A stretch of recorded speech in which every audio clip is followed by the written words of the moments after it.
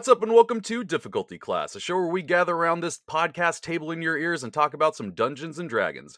Each week, we, or a listener like you, writing into difficultyclass@gmail.com, come up with a topic, question, encounter, or anything else somehow related to RPGs, and we have some fun talking about it.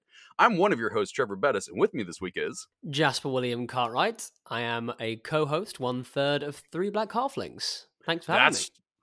Hey, thank you for being here. And you know what? We're just gonna dive into it. We're just gonna start talking. Jasper, how the hell are you?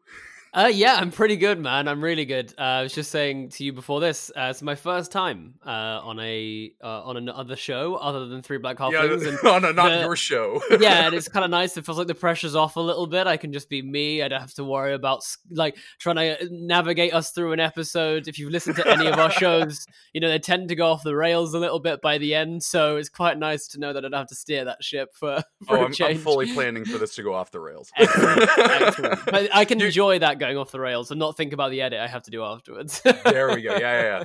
No, you and I have been talking through text for a couple months now. I fully believe that at some point we're just going to go on a huge tangent. Yeah, for sure. So yeah, you've got Three Black Halflings. We've had Unati on here. She's fantastic. I would love to have her on her again. She's a joy to talk to. But yeah, so you have the Three Black Halflings podcast, and you, from what I understand, you're the one that started that. You're the one that came up with the idea for that. Yes, I birthed the idea.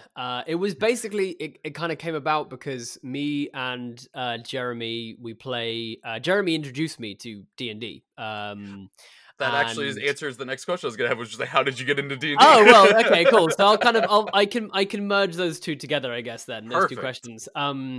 Which is basically I was doing a little show down in the middle of the sleepy town in Britain, and there was nothing to do in this town. It was so kind of boring. It was classic British, you know. And so we were all like super bored, and Jeremy just brings up, was like, "Oh, I'm a dungeon master for some of my friends," and we were like, "Oh, you play Dungeons and Dragons? Okay, cool. Let's all play Dungeons and Dragons." And like the whole cast, and you saw Jeremy's face when he sort of was like, "Oh, we could play," and the whole cast was like, "Yeah, okay, sure." He was like, "Oh, okay." So there was like. I think it was like 8 people immediately said yes. God. So he had to like pull a campaign together in like 3 days for like 8 people, for like 8 PCs. He ended up like splitting the two parties in half, and they ended up meeting for like a big finale at the end. And it was honestly an incredible feat. Like hats off to Jeremy. Now as a DM, I'm like, that was hard. Like that was a really hard task. So he nailed it. But basically, that was my induction into D&D, and I just was obsessed. Bought the book. I've literally got a book on the bed behind me here. Literally bought the dice. Went crazy for it. Drove my partner crazy. How long ago was that? This was like 2 years ago. Probably. Okay, yeah. I'd played like versions of Dungeons and Dragons in the past. Played like the kind of like box Dungeons and Dragons back when I was a kid. I used to go into my friend's house and their dad would DM for us, and so I'd played like that version, nice. but for like a number of reasons just didn't really enjoy it. My friends told me I could only play as this one like druid because she was black in the artwork, and it's a whole thing. It's a whole thing. But basically that was when I kind of like embraced it. I'd always been into fantasy, and I'd always been kind of loved the idea of playing D&D, just never did it. So that was when I fully kind of embraced it and went, screw it, I'm a nerd and I'm going to shout about it. So then I started sort of playing more often, and I ended up approaching Jeremy to run a campaign. And basically what would end up happening is he's in a campaign that I run now. And because the student has become the master. Basically me and him would stay on the Zoom like after each session and just chat about D&D for about 2 hours. Like we'd literally be up until like 1 a.m, just like, because we'd keep going, oh yeah, I need to go. And then we'd be like, oh, but did you see that new thing, this new stat block for this certain type of dragon? And we just would go and go forever. And then one day I was just like, do you know what? So I typed in like black people play D&D. And I remember the first thing that came up was like a one shot with Terry Crews and like an all white cast. And I was like, that's kind of rough. Like, but like really, there's like nothing else. And obviously, the more digging I did, you know, I found amazing people like Christina, Cryptic Bud, Tanya, DeBass. You know, so many incredible people. But I was like, I still felt like there was something missing. There wasn't just like it was just, and I felt like a lot of it was like about trying to talk about just sort of like trying to be in the space. And I was just like, you know what? I just want to hang out with my friends and just talk about D&D. And so there is actually like an episode 0 of Three Black Halflings, which will never see the light of day. It was basically like, no. So basically it was just me and Jeremy. It was going to be 2 Black Halflings then. And it was just me and Jeremy, and we recorded this episode. I was recording on my phone, which I kept forgetting I was recording on. So I kept moving my phone around or playing with my phone. And then like I put it down and like under a pillow. So it would be like muffled for like 10 minutes honestly, it's the most horrendous garbage ever. Like it had no structure. It was terrible. So then I was like, dude, we've got to re-record this. I'm buying a mic. We've got to try and re-record this episode. And then the night before, Unati posts on Facebook like, oh, I've just played this epic like 10-hour session of D&D. And I was like, Unati's really into D&D. And we always had like great fun chats at uni. We should invite her along. And Jeremy was like, yeah, fine. And I remember it was like we recorded episode 1 and it was like, man, I didn't even know what happened. Jeremy and Unati had never met before. I hadn't seen Jeremy. Really? I hadn't seen Jeremy face to face in like literally like a year and a half, 2 years. Unati I hadn't seen in like 4-5 years. And literally we got on this Zoom and we started talking about D&D and it was just like, boom. And I remember sitting there being like, is it just this thing here? Like this. And then I showed it to my partner who's incredible like producer, and you know, she sits and literally listens to every episode like 3 times to make sure it's as good as it can be, and makes kind of, you know, and tells me what cuts to make and all this kind of stuff. Like literally couldn't do it without her. And she was just like, this is good.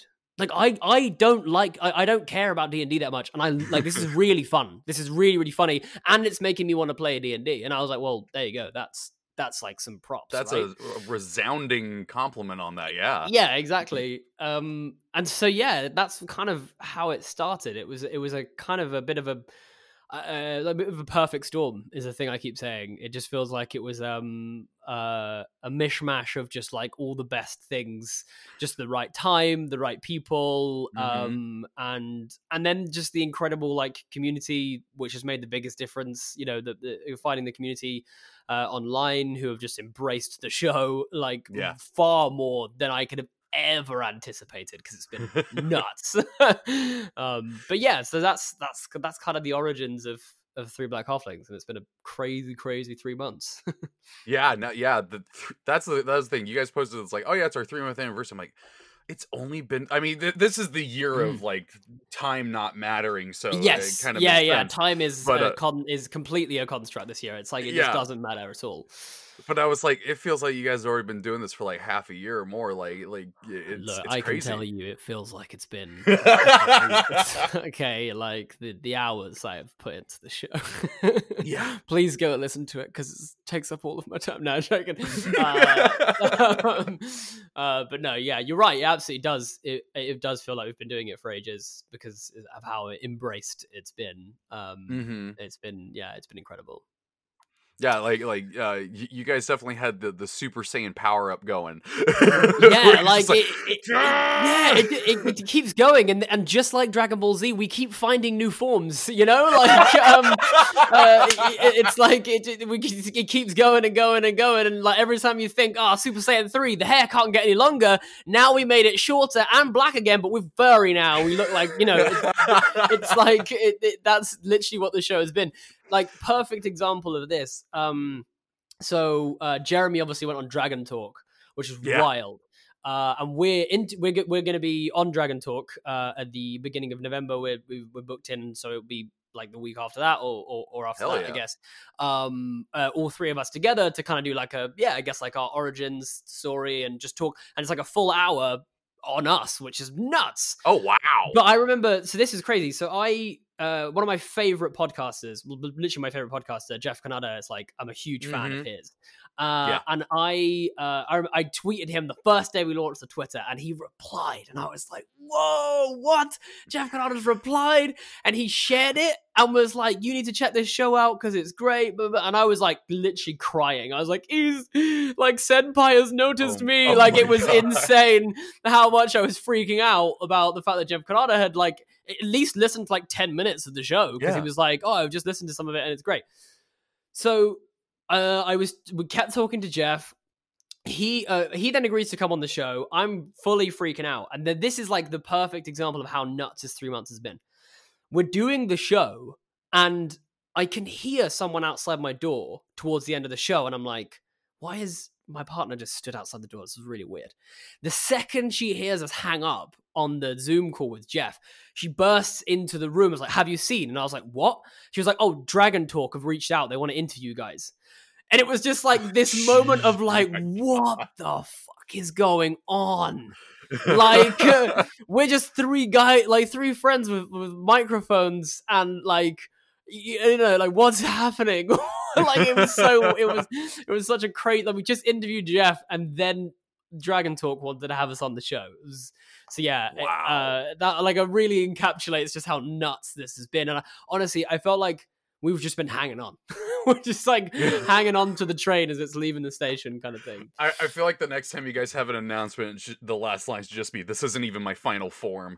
Yeah. I'm gonna make that happen. I love that. This isn't even my final form.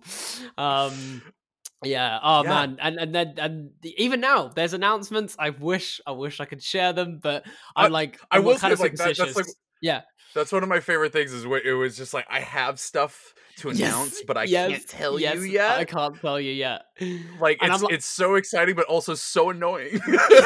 Yeah, I'm like fully the kind of person as well. Like, until it is in the can, we don't say it. Yes. Like, we didn't announce Lou Wilson till we had it in the bag. And I remember I like had a full panic because Christina, the incredible Christina, agreed to be on the show. We launched the Lou Wilson episode, and she like shared it and was like, yeah, can't wait, I'm recording with these guys on Friday. And I was like, no, like, you've jinxed it. But I was like, but you've announced it though. Like, if you've announced it, you can't back out now. They can't, like, you can't, do you know what I mean? Because that's always my fear, is that they'll be like, oh, sorry, something's come up. And then you know what I mean? Like, it never ends up happening. And so, yeah, I'm always like hardcore, like, we do not announce it until it's in the can, until I've got the recording and they've sent it to me and it's ready and it's in and I know it all works, then nothing is announced. Yeah, luckily the only problem we've had on this show with having to delay things was a review, and that was just because it was one of those things where we're like, oh yeah, it's our own show, we could just do whatever the hell we want. And instead we stuck to this rigid schedule to it, and we're like, why don't we just whatever. Let's just move this. Yeah, that definitely is something I'm getting used to, is like running this myself, and I'm like, oh yeah, I can choose when this happens. That's one of the weirdest things. It's like, oh yeah, I can just decide that this, like Allie's taking a break from the show right now, but like last week I wasn't able to get anyone to do the previously on the show that we do on Saturdays, and I was like, it's like, oh god, what do I do? And my wife's like, it's your show, you can skip an episode and it'll be fine. I'm like, oh yeah, that's right. Yeah. I can just be like, I'm like, oh yeah, hey friends, I can't do it this week. We'll get you next week. And she's like, see, it's fine. Yeah. The only thing is that you don't have this incredible producer partner who is like, no, we can't skip an episode. Like, no, you gotta, no, we've got this planned out. This is what you're releasing next week. Go do it now. But without that, I've got that voice in my head, and it won't well, there we go. Yeah, exactly. But you need it. You do need that voice, because that's what drives success of the show and keeps it, a constant standard and all of that, and all of that good stuff. So, you need that. You need that for sure. But absolutely, yeah. That like one of the things that was told me when I was first getting into podcasts is like the number one thing you should do is have a release schedule and stick to that. And you know, if you have to miss an episode, okay, but like make sure the next one is on that day, same time, and going forward. And that's something that I've always tried to adhere to with it, is like just keep it looking like I know what I'm doing. Yes. This is the thing. We have had like genuine stars on the show. And I will never forget the moment where Jeff Canada turns around to the group and says, "You know what? Y'all are running a really professional thing here." And I remember looking across the Zoom thing, looking across the Zoom, and Jeremy is under a fucking blanket, right? Because he's trying to deaden the sound to his mic. And so he's just a black square on Zoom. And I'm thinking, yep, so professional. Oh god. Like how are we winging this that Jeff thinks we're running this super professional setup here when we don't have a clue what we're doing.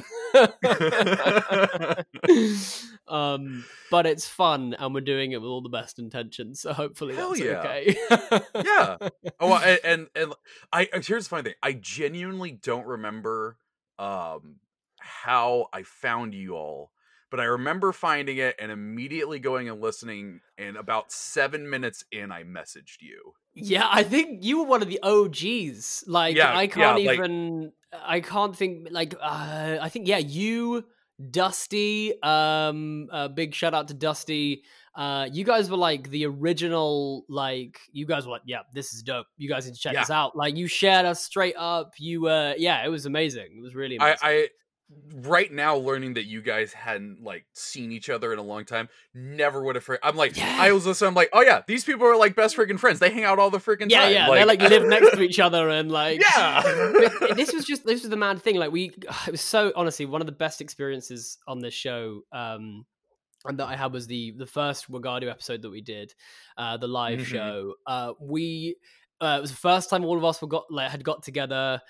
We like hosted the guys up at our flat here, and we like put on loads of food. We sat and watched Attack on Titan all night, and like you just would not have thought, like it really just felt like, you know, we just like come together. It just felt so like right. There was never a moment where any of it kind of, you know, they doubted any of it. It was honestly such a wonderful experience. And then to share our first ever live stream, like in the room all together with like people from around the world watching, it was honestly one of the most humbling experiences of my life. It really was. Like I think I said this on the show at some point, but like I genuinely teared up afterwards because it was just like, it was something that I'd made. It was something that I'd kind of made and sort of created. And look, it's nothing without those guys, but it was my idea to sort of bring them together at least, and it was just an incredibly powerful moment for me, and just to watch them like fly and to see people, you know, giving Inati her flowers because she deserves them. Like she's incredible. She's such a wonderful human being, and you know, and to see people commenting saying what an incredible storyteller is, and to feel like I've had a hand in sharing the gift that is Jeremy Cobb to the world feels awesome, you know, because he is like an absolutely unbelievable storyteller. Like he is. When he like him on that Wagadu campaign as the DM is like he's everything and more than that at home, you know, like when we're just in the home campaigns, and because he's a fantastic storyteller and he invests in it, and he cares so much about your characters and about how you and how much and he just puts genuine care into everything that he makes, and it's a genuine pleasure for me to have kind of facilitated other people finding them as well. Like I think that feels like a big part of it for me. Being in the Discord or your guys' Discord, shout out to your Discord, by the way. Fantastic place, great community. Yeah, come hang out. People in there. It's good fun. And but there was a day where like 3 or 4 people asked Jeremy for DMing advice, and I sat there looking at it, and I was just like, I wonder if like 4 months ago Jeremy ever thought that like some people on the internet would be like, how do I DM better? Honestly, honest to God, Jeremy, I think I spoke to him either the day after or like right after he did the Dragon Talk episode, and he was just sat there kind of like stunned, just like, he's like, I know what I just did, but I'm pretty sure I was just on Dragon Talk, the official Dungeons and Dragons podcast, giving DM advice. Like, what? Like, he was just fully like, and Jeremy displays surprise in the best way. Like, he just kind of blank stares for a bit. You know? He's just, he like, I'm like I just bounce off the walls with excitement. He just, whoa. Yeah, you and I would be Jack Russell Terriers just hopping off the freaking wall. Yeah, he'd be the Great Dane, just whoa. I remember the moment I told him, was like, oh yeah, Lou Wilson's going to come on the show, and he's a huge D20 fan. He was just, whoa, okay. I think that was literally his words, which is wow, okay. It was great. It was really, really great. That's fantastic. Yeah, so I don't think Jeremy foresaw that scenario at all. But I think he's enjoying it, which is good. Unati probably didn't see fan art of Suffer and Learn coming either. But do you know what I mean? Like, stuff like that, man, is truly incredible. Like, that whole kind of experience, like the success of the show in terms of how many people have listened and stuff is mind-blowing, and I'm so thankful for it. And like, I think it's very easy, and I know I've fallen into this trap occasionally where like, oh, like it's gone down this week, and you can't kind of get into a bit of a like, oh, we need to do something else, we need to come up with whatever, and then you kind of, someone will send you like a message or like a bit of fan art or whatever, and you just kind of go like, like, I remember the reason why I started doing this in the first place. Yeah. And as much as it is incredible that like however many people listen to the show, the fact that someone like genuinely enjoys this show so much, and genuinely gets so much from this show is mind blowing. Like, some of the messages that we have got from like fans of the show. I had this one incredible, he was just like his self-proclaimed, just like, I think he said he was like a Midwest American white dad.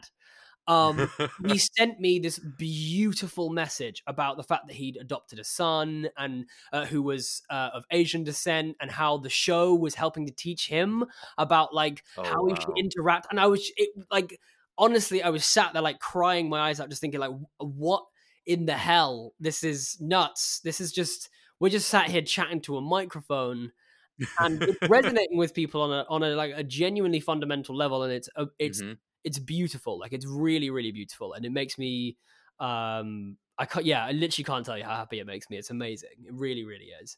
And like when you get messages and stuff like that, it's wow. Community engagement is incredible. Like that. Like I know exactly what you mean by like the listens are down this week. Yes. Oh, that's not as good as it was. And you get like that happened this week. The last week's episode what wasn't going as fast as they normally were, but I got an email from a listener yesterday who was talking about it, said that the conversation that Dusty Weathers, not Dusty Hill, but that he and I had about podcasting was like, I want to do podcasting now. Like, listening to you guys made me decide that I finally want to do it. I'm like, hell yeah, fuck yes, go do it. Sit down in front of a mic, sit down in front of your phone, whatever. Just start recording do it. Yeah, absolutely. But how amazing, right? What a gift that like we can give to people, and like what feels really nice is like we never set out to give that gift. Do you know what I mean? This has been like a happy byproduct of just doing something that we genuinely enjoy and love, and something so awesome has come out of it. Like, honestly, fan art, man, that's the one for me that I'm like, I always looked at shows and was like, man, can you imagine what it's like to have someone like draw a character? I've now had like 2 pieces of fan art of Muti Quoba from Wagadu, and it's like, what? Like, it's so nuts. Like, why have you've taken time to draw the silly little thing that I made? What? That's nuts. That's crazy. Why are you doing that? Like, thank you. Like, it's just like, it's an inspiration to someone. Do you know what I mean? To go and create something of their own is incredible, like so awesome. And now, creativity bounces off each other. Yeah, absolutely, absolutely. And I think one of the enjoyable things that we've all like had is just like the amount of times we sat around going, so like, what do we aim for now? Because we kind of hit those aims last week. Okay, cool. We'll go for this, I guess. And like in the least arrogant or expected way, like that you could possibly imagine. Like none of us ever anticipated this. And like even tomorrow, if everyone stopped listening to the show and we just got cancelled for some reason, like I would still be so happy with everything that we'd made. Oh yeah, absolutely. But I also just love this idea that like, what do you guys use, Podbean or something like that? Where it's just like, all right, you guys are canceled. Yeah, we just get fuck 3 Black Halflings just trends on Twitter, like, and it's just like, oh no, what do we do? What do we do? Yeah, no, but that's what I mean. Like, even if it was to all fall apart tomorrow, the last 3 months have been endlessly worth it, just to have had the interactions with people that we've had, and just to know that on some level this silly little show, this silly little idea that I had connects with people. That being said, however, we are, well, I am at least, incredibly ambitious, and I'm like, okay, cool, we got here, let's keep going. Because just also because there's a part of it as well for us where we're like, cool, we're clearly occupying a space where there is like a need for this kind of voices. And it was kind of funny, I was talking to my partner today and I was like, I kind of feel like I want this show to be a bit like Batman. When the community of D&D no longer needs 3 Black Halflings, then we will hang up the capes and we will, do you know what I mean? Like when a show like 3 Black Halflings no longer feels revolutionary, just feels like another D&D show, then I will be happy to just like hang up and go about my life. Do you know what I mean? Jess, but all the time, beautiful. It still feels like, you know, it's needed. Like the voice in the space is needed, and people respond to it. And then we're gonna fucking be here, and we're gonna be loud, and we're gonna be happy, and we're gonna be like, we're not gonna take shit. We're just gonna enjoy kind of creating this content and fueling positive conversations in the space. So yeah, beautiful. Absolutely beautiful. We are the Batman of D&D. We are the beautiful Batman of D&D. We are the beautiful Batman of D&D. 3 Batmen of D&D. I love it. All right, well, we're gonna take a small break here. Do a little mid-show things, starting with Champions Loot, where we give away a code for Idle Champions, where you can put it in on any of the numerous platforms that game is available on. And this week's code is PFFTMEATFLIT. There's a code for this week. Totally not recorded on a different day because I didn't have the code ready, and also had my mic at the wrong settings on the day that I did record this, and this completely sounds like the rest of the recording. So go put that code in on any Idle Champions platform whatsoever. Get a gold chest, take a screenshot and send it to us. We want to see what you got, getting those purples and getting them shinies and kicking evil's butt. All right, and for our DC Spotlight this week, I mean, we've had 3 Black Halflings as a spotlight before, but Jasper, what do 3 Black Halflings got coming up? What do people got to be excited about? What have people got to be excited about? We've just done our first 2 episodes of Wagadu. We're doing an extra one this month. So we're doing on the 24th. We've got another live stream coming out, which is really exciting. And we stay tuned to our social medias because we have hopefully 1, if not 2, very like genuinely mind-blowing guests coming up. Like, you guys are not ready for who we have coming on the show. I know I'm not. So. But don't let them hear that. Yeah, don't let them hear that. Yeah. We're super professional. We run only the most professional show. We have the most professional blankets to cover up with.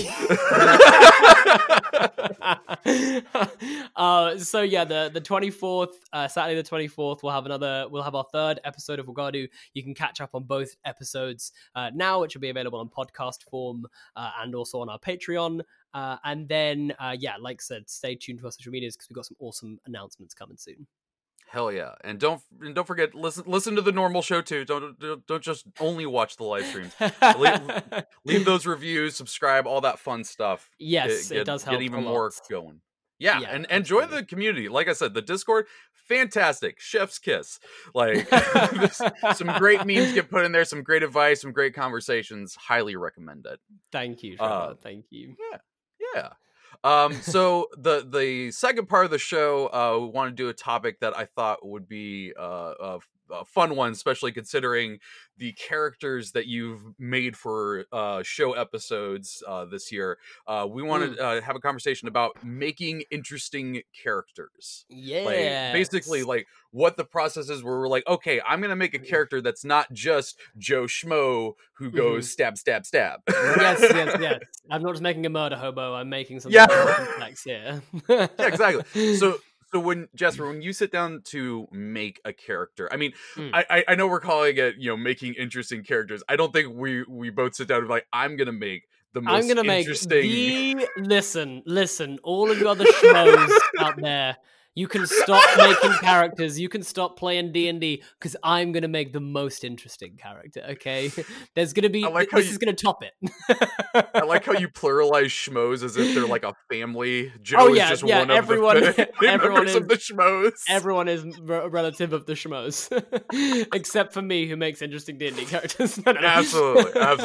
So what's your process like for making a character? Like, what do you go with, like, stats first, or do you go with like idea or story?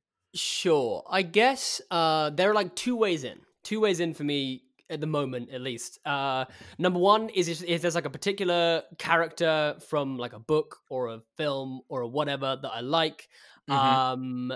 Usually I want to make them black, so I'm like, cool, how would they be black? And then I kind of use that as my building block, my jumping off point. So my first ever character was based on Locke Lamora from the Gentleman Bastard book series, which I love. I can't remember that author's name right now, but yeah, I know what you're talking about. Scott Lynch. Scott Lynch, there we go. Lynch, yeah. I was like Stephen Lynch. I'm like, no, different guy. Yeah.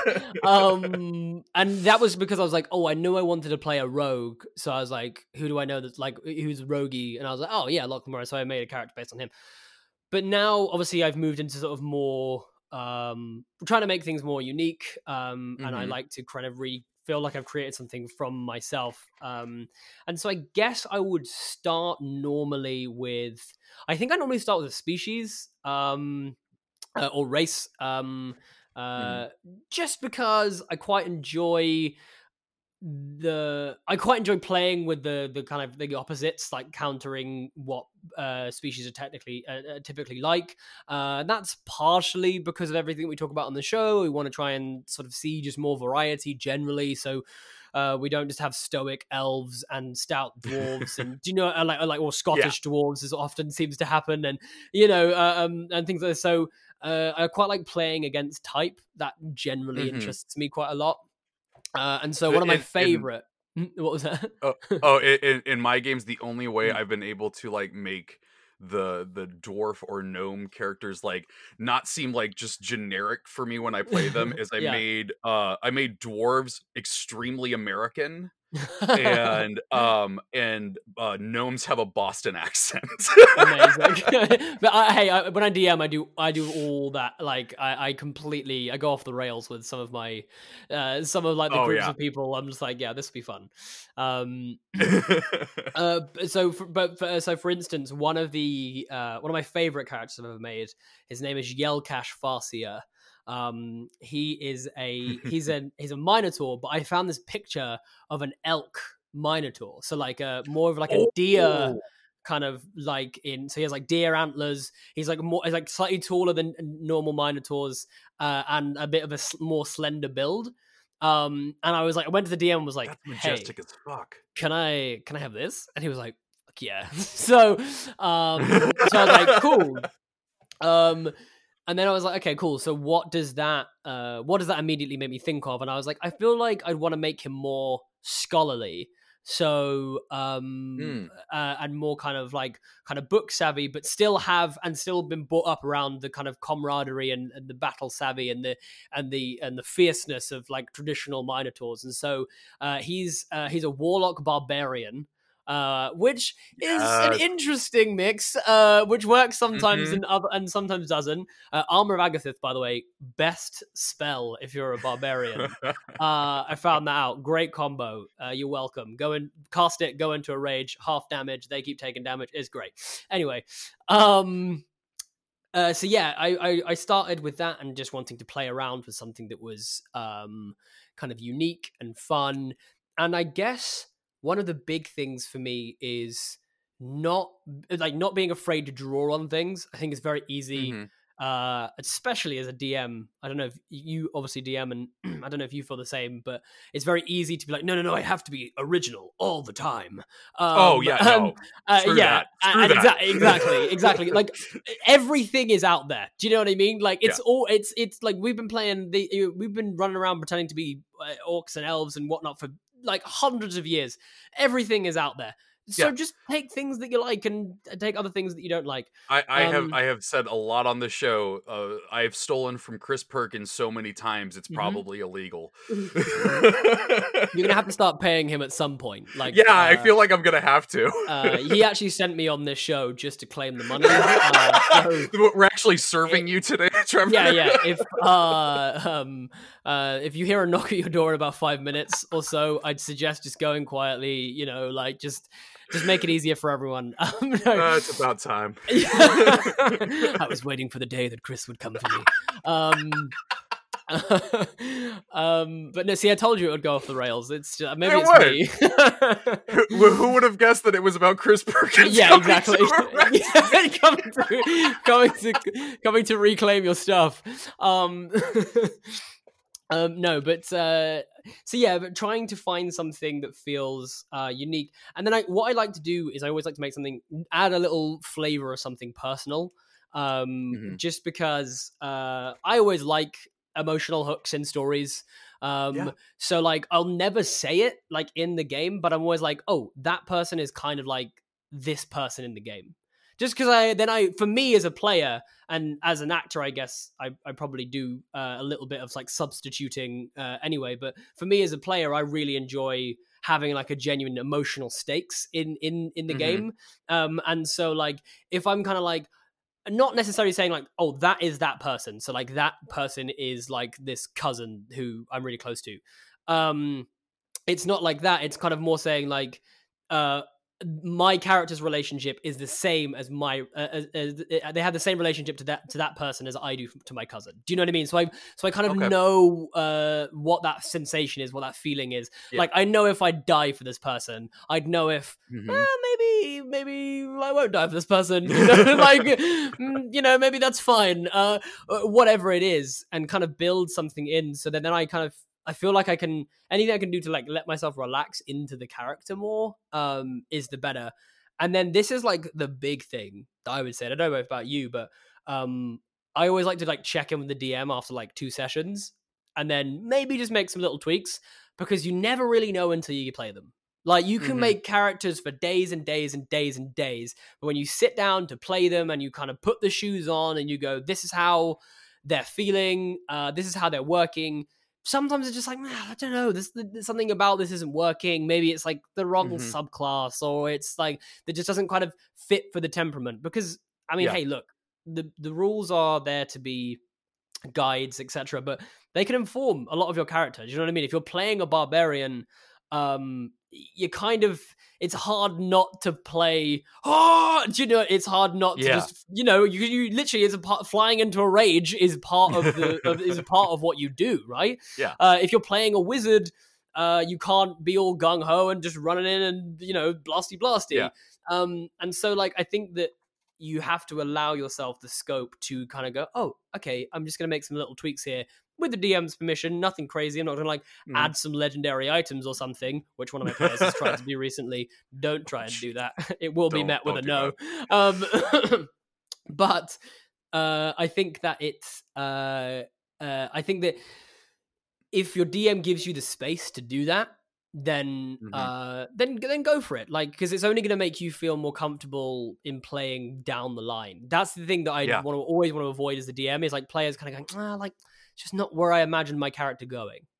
Because at the end of the day, the experience is there for you. It's there for you guys to develop these characters and to enjoy these characters, and so that's my biggest thing. Is like, don't be afraid to make little tweaks here and there, or to kind of say like, I don't feel like that's sitting right with me, or sitting right for what the character would have done in that moment. And that's not to say you retcon things, but it gives you an opportunity to potentially like make amends for it later, or to have an idea in your head.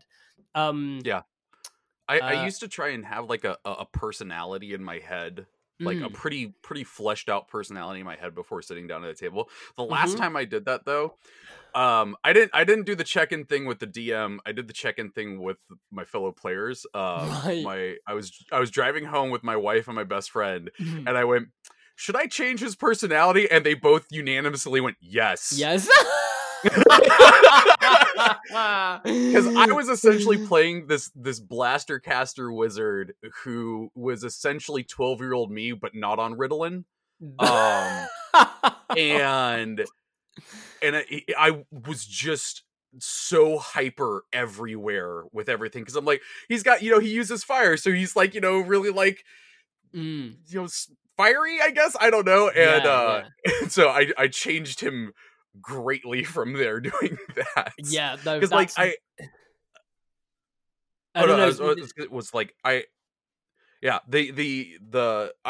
going in with a personality, like I always ended up kind of thinking about them like my book characters, where I'm like, no, I know what they would do and everything like that. But I've kind of found it better to have like more of like a mentality, I guess is the way to say it. Yeah. Where like I know the feelings this character has on a certain few things, and just let that inform me as I'm playing. Sure. Yeah. Yeah. And like my most go ahead. No. I was just going to say that in terms of like the personality trait or whatever it is, like, don't be afraid. Like, try if you can to bring it up in it like to the DM or whatever, but like, don't be afraid to pick like an unpopular trait or a bit of something that would typically be seen as a disadvantage, because you're going to make something more interesting if you can play a situation more complex than just like oh, that is the thing that is good, so I will do that. I will go about my mission and I will complete it with valor, because it's great and it's fun, and and I think, but we've all played in those D&D games, right? Like we've all done it. We've all been there. We've got several t-shirts. And if you're playing in a game where you feel like the DM's going to give you the scope to really role play and to really express yourself and to try something out, then like pick something that's kind of a bit questionable, or not like not like a super negative way, but like where's their morality at? Do you know what I mean? Like, answer that kind of question for yourself, and be okay. Like, if it's like, it's more gray than it is for me, and like you can enjoy that. Like, I think it's I often find that, because it sometimes feels so personal when you're playing a character, it can be hard to pick the bad decision. Do you know what I mean? It can be really hard.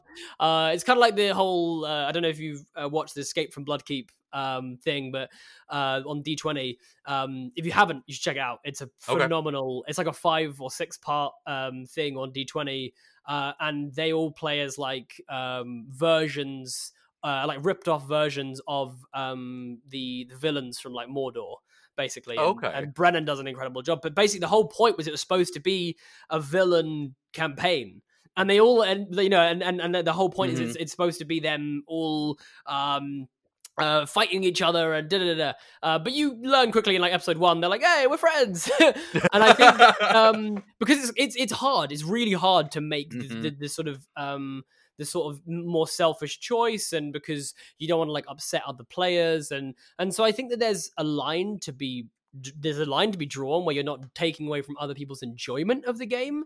But I will, as a DM, I will always reward someone for playing in the moment, always. So for instance, with my character in the Wagadu setting, Muti, for any of you who watched episode 2, he gets into a rather sticky situation because of his actions, but in his head, the morality of that decision was absolutely justified.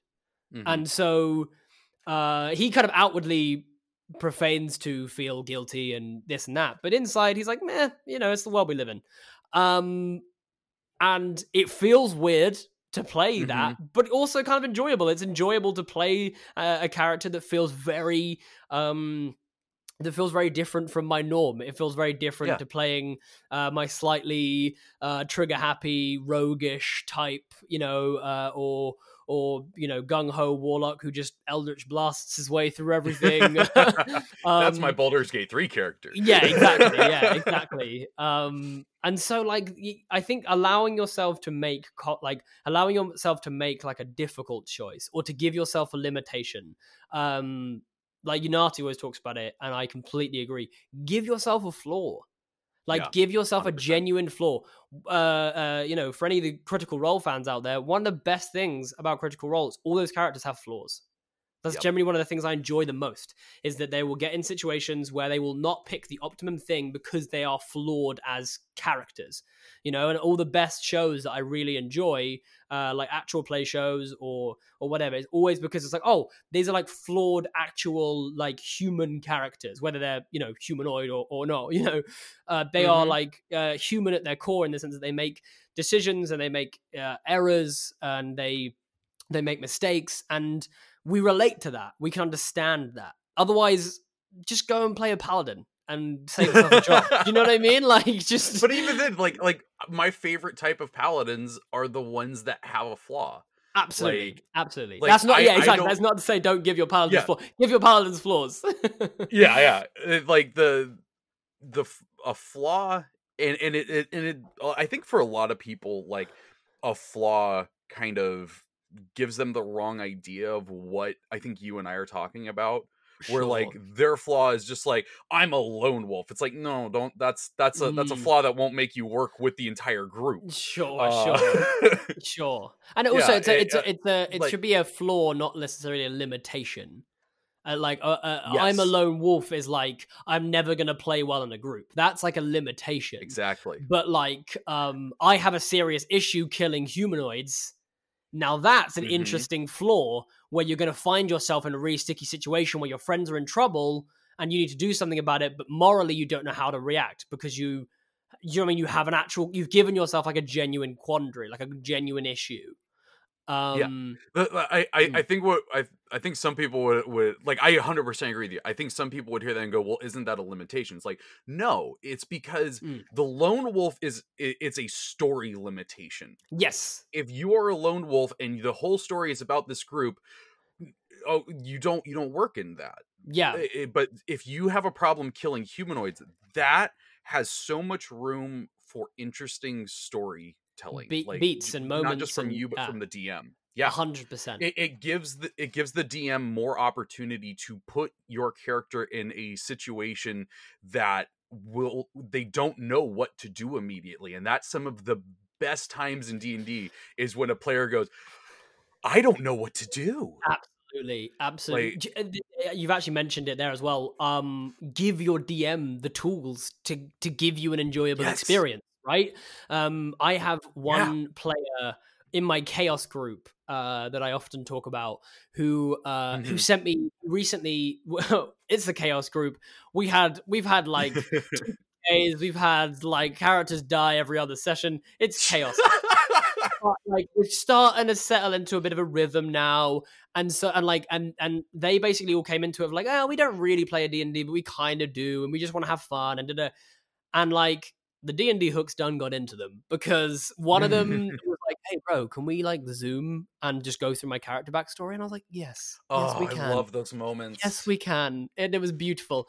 And then the other one sent me a 2-page backstory, like hell yeah, full, full, and I was like, give it to me. Give me all the backstory.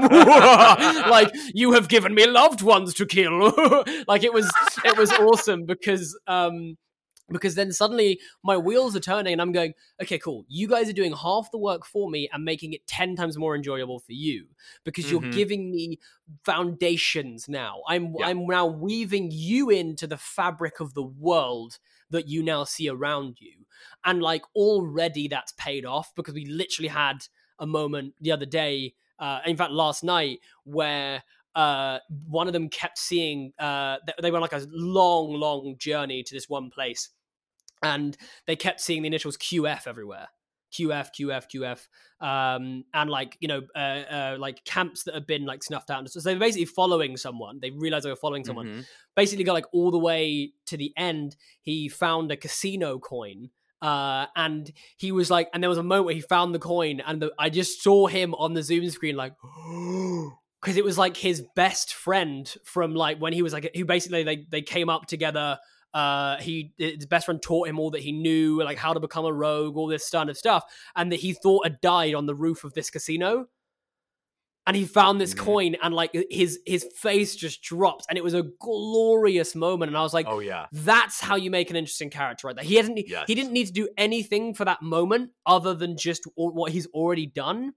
But the fact that he then got to emotionally invest in something, like because he'd given it to me, was awesome. Like it was such a awesome payoff. It was an awesome, it was great. I remember the first time something like that happened was way back when I was playing 4th edition, and we were doing a pre-written story, and there was a part in it that didn't work, and it was the first time for me that I was like, "Oh, I'm just gonna toss that part out." Cool. And you know, I didn't have any cool D&D podcasts to listen to give me advice and stuff like that. Sure. And for some reason it popped into my head. I'm like, oh, Kyle's Dragonborn has something that is similar to this. I'll swap that out. And so I did it, and I remember watching Kyle's face. And afterward he came to me, he's like, dude, that's so weird. The pre-written book had stuff like my backstory, and I'm like, no, you did that. Yeah, exactly. I put that in there because you told me about that, and he's just like, oh, that's cool. I'm like, yeah, it kind of was. Yeah. And I think I'd say to every player out there, because actually we've had this a few times. People have written to us and sort of said like, "Oh, you guys make really fun, you know, wacky characters," and you know, because we've done like 3 like mini actual plays now. Like each of us have DM'd the other 2 in like a little like 40-minute kind of run through of an Africa-based setting, and you know, so we've done a few things like that, and you know, we've had a few people say, "Oh, you do these really interesting characters, and how do you come up with it?" And I think one of the big things that I realized that changed the way I approach character creation is that you are shaping this world almost as much, if not at times even more than the DM. And like as soon as you realize that, like the more that you give the DM, the greater the experience will be. The more nuance, detail, subtlety, intrigue, little hidden, you know, whatever's like. Unati is incredible at this. She was like, oh yeah, you've got there's a chest. I don't know what's in it. My dad gave it to me. You can decide. And I was like, yes. Like it's awesome. Like it's awesome. And like, you know, so I'm building now to like a 10 session arc that's going to come back to the chest somehow. And, do you know what I mean? So realizing the kind of level of control that you have to inform the world. And I am a very flexible DM. I know that not every DM is like this, but I try and challenge other DMs to be the same, because I think that ultimately it's more enjoyable for the players and it's more enjoyable for the DM themselves. Because I will change on a dime things, like quite considerable things, if I can foresee a more satisfying payoff for the players. Oh, absolutely. In down the road. But like that will happen in session. One of my characters will say like, I don't know, like all the time. Like characters give me ideas all the time. They'll be like, you know, like, oh no, we shouldn't put the statue on that plinth because it might open up a portal to the Shadowfell. And I was like, cool, statue on the plinth. Shadowfell, you know, and okay, I'm like, cool. This is what I haven't got to talk about previously on, and I hope this doesn't ruin anything for my players. But so recently, long story short, one of my players made a deal with Asmodeus, and the deal was to get one of the other players to go to a specific place in Avernus. I hadn't had a chance to work on exactly what that meant. And yes. Then this motherfucker convinced 5 other people to go there with no explanation to them. And I'm like, you gotta be fucking kidding me. You gotta be fucking kidding. So I had to then run over an hour of a session with nothing. No net. No net. And I put Caesar, I put Tom's character in this like space void, right? And this voice was like, figure out how to get out of here. And I essentially just sat back and listened to like 3 of his ideas and then made one of them work. Yes. This happens all the time. I was literally having this conversation with Jeremy the other day. I was like, I am from now on, I am not gonna plan how you get out of situations. I'm just gonna let you think, because you always come up with better than I do. Always. I will sit here for hours being like, how are they gonna escape? I'm like, I don't care anymore. So as players, just offer stuff up. DMs don't care how you get out. Like you'll find a way.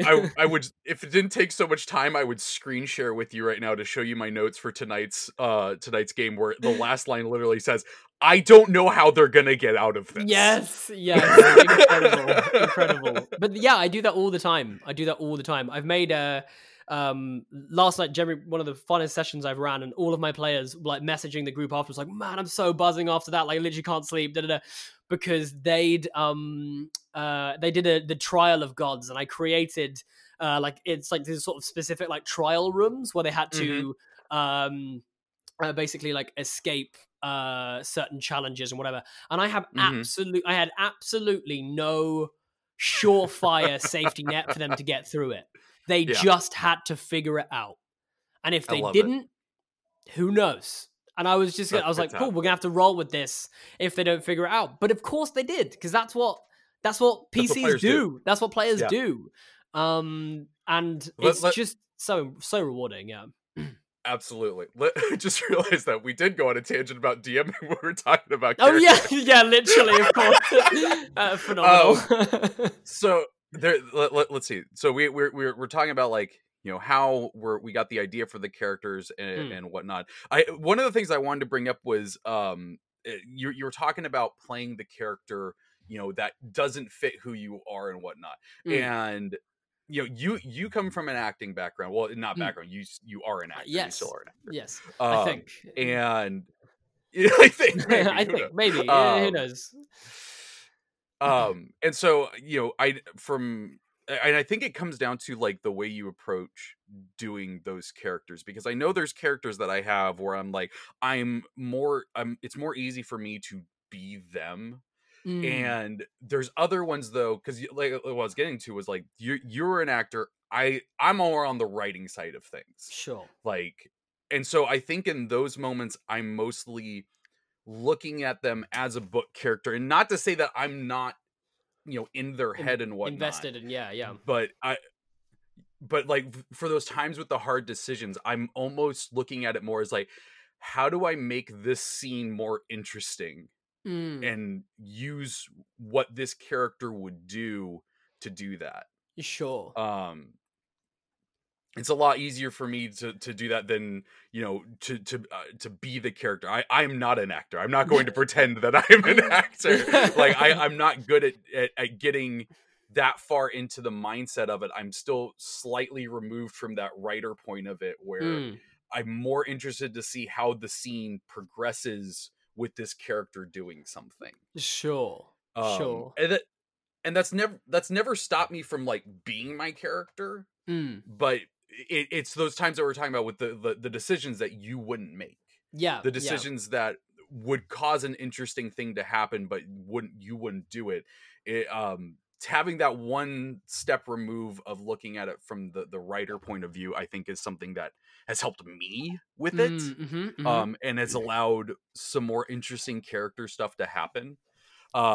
Because the thing for me is that, like, you know, when I started D&D, like, I still had the terrible, like, teenager mentality, like, I gotta be the cool guy. Yes. I'm so cool. Yes. Look at me. I got a glowing sword. And look how much damage I can do. Like, look like how much damage I do. Yeah, like that's how I was thinking of it. And so instead, having that little bit of removal from it where I'm like, no, this is their character. It doesn't matter how cool they look. It's not going to make me look cool. It's about them looking cool, or it's about their story, no matter what that means, even if it means that they aren't cool or they aren't the hero and whatnot. Yeah. I want to see how that progresses, because it is an interesting story. Absolutely. I guess my advice in that respect is that I often find I solve the question of fight, flight, or freeze first of all. Like, that's always my first, like, okay, cool. So are they the kind of person where in a scenario, and I say very specifically in a scenario in which they think there's a possibility they could lose? Because everyone knows, you know, how their hero would react in a scenario where they're likely to win. You'll spare them heroically, you'll slay them, do you know what I mean? But I think it's an interesting thing to say, okay, what would happen in a scenario where I am in the trenches and I'm down at 10 hit points and there's this thing running at me? Would my character panic? Would my character stand and fight until the final death save, or would I just take off? Because because basically what it does is it just allows me, from there I can then just build that out more. Do you know what I mean? So build from that point into different scenarios. You have a piece of information, like exactly. You can build out from that piece of information. It can inform the rest of your actions just from that one piece. Absolutely. And I think in terms of there are two ways. I think in terms of being comfortable with making this sort of the unpopular or the hard choice, I would say that you can either be more descriptive with what you're doing and saying. That I find helps me sometimes to feel a little bit more removed if I'm not yet comfortable in the character. That's like, even as an actor, that's just, you're playing a new game in front of new people, that can happen. So just describe more what you're doing rather than saying it, because that might make you feel a bit like weird, or do you know what I mean? Might not bear the most fruit for you, or you might not find the right words, or do you know what I mean? The DM might come up with something a little bit more eloquent, in that respect. So don't be afraid to do that, I would say. And then but like, if you are wanting to invest in it, and if you are wanting to kind of like make those challenging choices and play a moment like really kind of like as is, know that everyone there is like there to play and have fun and enjoy the game with you. So like, you don't need to feel weird or self-conscious or anything like that. But also, like, and know the DM is on your side. That's a big one. Like, know that no matter how chaotic your decision, the DM is or should be definitely on your side. The DM is not your enemy. Yeah, the DM is not your enemy. But just I would say don't be afraid to, because so I think the big advantage I have as an actor is the fact that we learned to play, right? Yeah. We learned to just play without a filter. We can just go, that's what's happening now, and not feel weird or self-conscious about it. I remember the first time I played D&D with like theater actors, and they just went right into it, and I kind of leaned back. I was like, "What the fuck is going on?" Whoa! You need to sit down. We don't do that here. Like, what are you doing? Like, how dare you act physically as well as like vocally? Well, the other thing that blew my mind is I was just like, "How long have you been playing this character?" They're like, "I made it last night." I'm like, "Oh, fuck, shit! How do you do that?" But genuinely, the only thing I think that separates actors, and sorry actors if it feels like I'm underselling us all here, is just it's just play. It's literally just the ability to, we learn clowning, which is where you literally get up on stage with absolutely nothing. You try to make people laugh. Once you've had that experience, nothing will ever scare you in front of people ever again, because that is truly horrific. And you can't just roll a performance check and see how it goes. You've actually got to stand there for like a few minutes until somebody laughs at what you're doing. And it's awful. Like, it's awful. Because usually you know them. You're going to have to go to the pub with them afterwards. It's horrendous. And so just... apologies for the language. I mean, we swore loads on this, but so it doesn't matter. But like, enjoy being in the shit. That's what we always describe it as. Enjoy being in the shit. So when you're in a moment and you're like, I really feel like my character would kill this person, and that's not the popular thing to do. Enjoy being in the shit. Just go, hey, I'm gonna do that. That's the choice I'm making, and just enjoy having made a bold and interesting choice. You know. Again, Rigadu episode 2, Muti made a decision. It was the dumbest decision I have ever made as a DM, as a player, ever. It was so stupid. And I saw the chat. I was on the Twitch chat, and I saw it. Like, Mooty's got a death wish. Mooty's got a death wish. Just flying, R.I.P. Muti. Like, nice to know you. F in the chat or whatever. It was like everyone was like, "Yep, he's gonna die." But I was like, I'm in this. I'm enjoying the ride of this. So just don't think about it as making a big decision. Just think of it as playing. I'm just here to play. Yeah. I'm here to play, and you have the lovely crutch of the dice. Because sometimes you might do something and then the dice say no, and you're like, phew, I didn't have to do it anyway. You know? So I've had those moments where it's just like, oh, thank God I rolled a 2. Yeah, jeez. Like, that was the one. I'm trying not to give spoilers for anyone who wants to go and listen to it, but I was like, I want to do this, and Unati was like, no, what are you doing? Like, can I stop him? And Jeremy made us roll initiative to see if I would act before United did. Bear in mind, I have a +0 to initiative. Ongenagama, United's character, has like a +5. She rolled like a 4. I rolled a 17. Like, it was ridiculous. And in that moment, I was like, I've screwed it up now. Here we go. And I had to totally go through with it. But it was great, and it led to an incredibly interesting moment.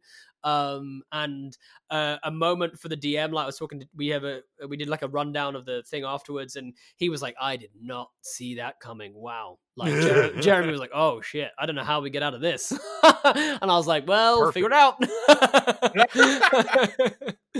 I'm not DMing, so. The last thing that I've got for interesting characters is kind of a dumb little thing that I do sometimes. Oh yeah, okay.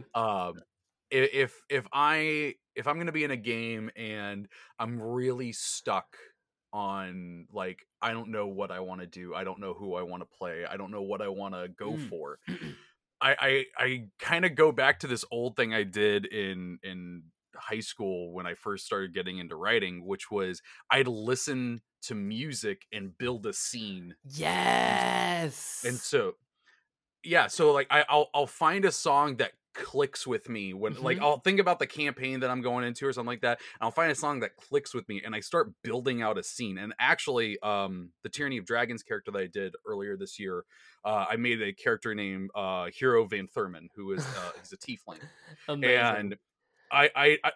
And I can't remember what song it was. I think it was like Sabotage or something like that. Oh, but I saw like this super anime style scene of like this tiefling running around with a hexblade sword, sliding, slashing, casting spells. And I'm like, that was cool. Yeah. And just having that, I built off like, okay, who is this character? All right, well, I saw him being really cool anime style, so I like the idea of this character seeing himself as the hero. Like, that's his goal, is to be the hero. Yeah. And so that's why I thought it would be funny to that's why I thought it'd be funny to name him Hero. Yes, of course. and like, I remembered I was driving and I listened to that song and I came up with the scene, which is not a great idea to do. Don't do that. Focus on driving, people. Yes. But like, I started at my house and I took a like 10-12 minute drive, and by the time I got to my destination, I had this character fleshed out in my head. I knew who they were, and I was ready to build them. Unfortunately, I was going to work, so I couldn't do that. Yeah. But yeah, like that's like one of the things that I will do when I'm just stuck, because I know like making characters is not easy. No, it's not. No. Like they not every the other thing that I've had to come to is not every character you make is going to be cool. No, like, or not like it's not going to be a banger. Like some of them are damp squibs. They're just they're okay. Cool. Let's move on. Let's find a different character, maybe. And like I've had that before, where like a campaign will be going on for so long that I'm like, I'm not having fun with this character anymore. And I've had chill DMs that are just like, we can change it. We don't have to, we're not killing off your character. Something can happen. They leave, new one comes in, stuff like that. I'd kill them. Yeah, like that. Not every single one of them is going to be great. Wait, yes. What was that? I was just saying, I'd kill them personally as the DM. I would. I'm like, no, you're out. Yeah. Do you got any last thoughts on character creation? No, I love the music idea. Actually, I'm sort of surprised I hadn't thought of that before. Thank you. You've given me you've given me an idea there. But no, I think I would just say that like sort of don't be afraid to make those scary choices, and yeah, if you can give yourself little hooks into characters, it definitely helps. Just kind of like kickstart you back into that like mode, that little like kind of train of thinking. For some people it can be a voice, for some people it can be like a little costume item or something that they like play with, or a little tick that they do, but just anything like that can help you just invest. And I would say like generally you are an interesting person. So anything, yes. So like anything that you bring to the table is going to be interesting. So don't worry about it. Do you know what I mean? Just if you're nervous and you don't want to play something that's super far away from you, know that like you are going to bring something really fresh, really exciting, really new, because it's you and there's no one else like you. Do you know what I mean? You like the character will be unique because you are. Hell yeah. And so that would be like my kind of thing, is just like it's chill, like you said, some characters really work, some characters won't, and that's totally fine. But generally, if you're drawing from you and your own life experiences, and you will eventually land on something which is going to be really fun to play, really fun for everyone else to interact with, and it will grow and it will flesh out, and the character that you create for session 0 will not be the same character that you have for session 20. So don't worry. Like they will go on a journey in the same way that everything in life goes on journeys. Our characters will as well. So that's my final statement. I rest my case, Your Honor.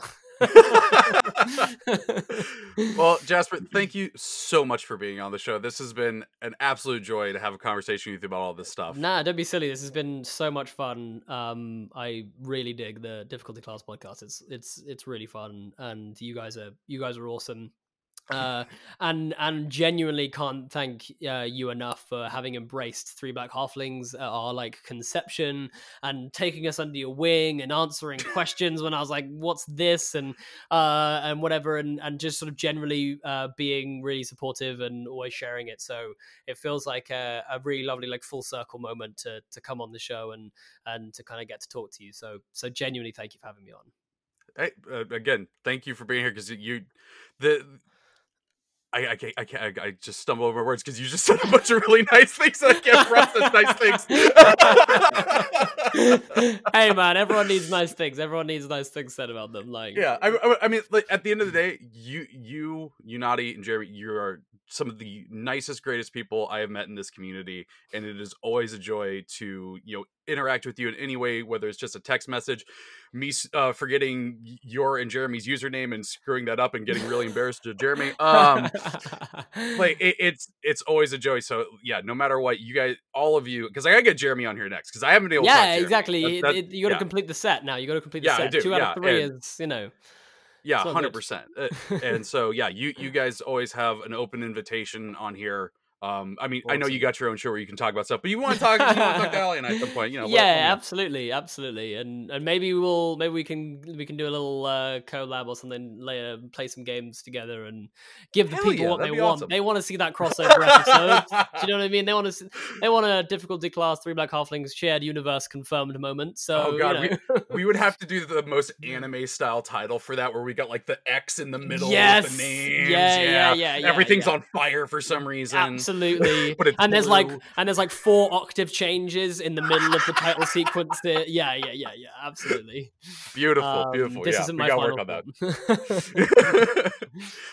Well, for the people who haven't listened to your show and whatnot yet, why don't you let them know where they can find your show, your socials, your Discord, all that good stuff. Yeah, so I think we're all on Instagram somewhere hidden there, but everything is at TB Halflings, so that's Twitter, Facebook, Instagram.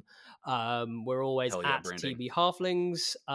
Yeah, exactly. Got to keep it nice and simple, so we're the same everywhere. With the same on Twitch. Exactly. So yeah, at TB Halflings, Twitter, Instagram, Facebook. I'm also on there as well. Feel free to just reach out and have a chat. We always love interacting with people. We also have a Patreon as well, where you get a bunch of extra episodes. You get like early access to stuff. You get voting. There's loads of goodies and stuff on there. And it's the only way we fund the show. So feel free to help us out if you can. It'd be awesome. But yeah, no, that's us. Oh yeah, and the show itself is available on like every. I should probably mention that the show itself is available on like every podcast platform. So yeah, I hope you come have a listen. We recently did interviews with Lou Wilson and Christina Ariel, which was like crazy stuff. They're both just incredible people and awesome to chat to. So hope you guys enjoy listening to that if you get around to it. So yeah, heck yes, please definitely get around to it. It is an absolute joy to listen to. If I didn't have to edit as many podcasts as I do every week, I would be fully caught up. Yes. Hey man, I'm the same. I love podcasts so much, and as soon as I started one of my own, I suddenly don't listen to podcasts anymore because I have to listen to my own, which is awful. I don't want to listen to the sound of my own voice. I want to listen to other people's awesome stuff, and I'm sitting here like cutting out my ums and and whatever, like. Oh, and apologies, I'm not doing that for this one. This is a conversational podcast. We're gonna hear all the ums. Oh yeah, absolutely. Yeah, leave them all in there.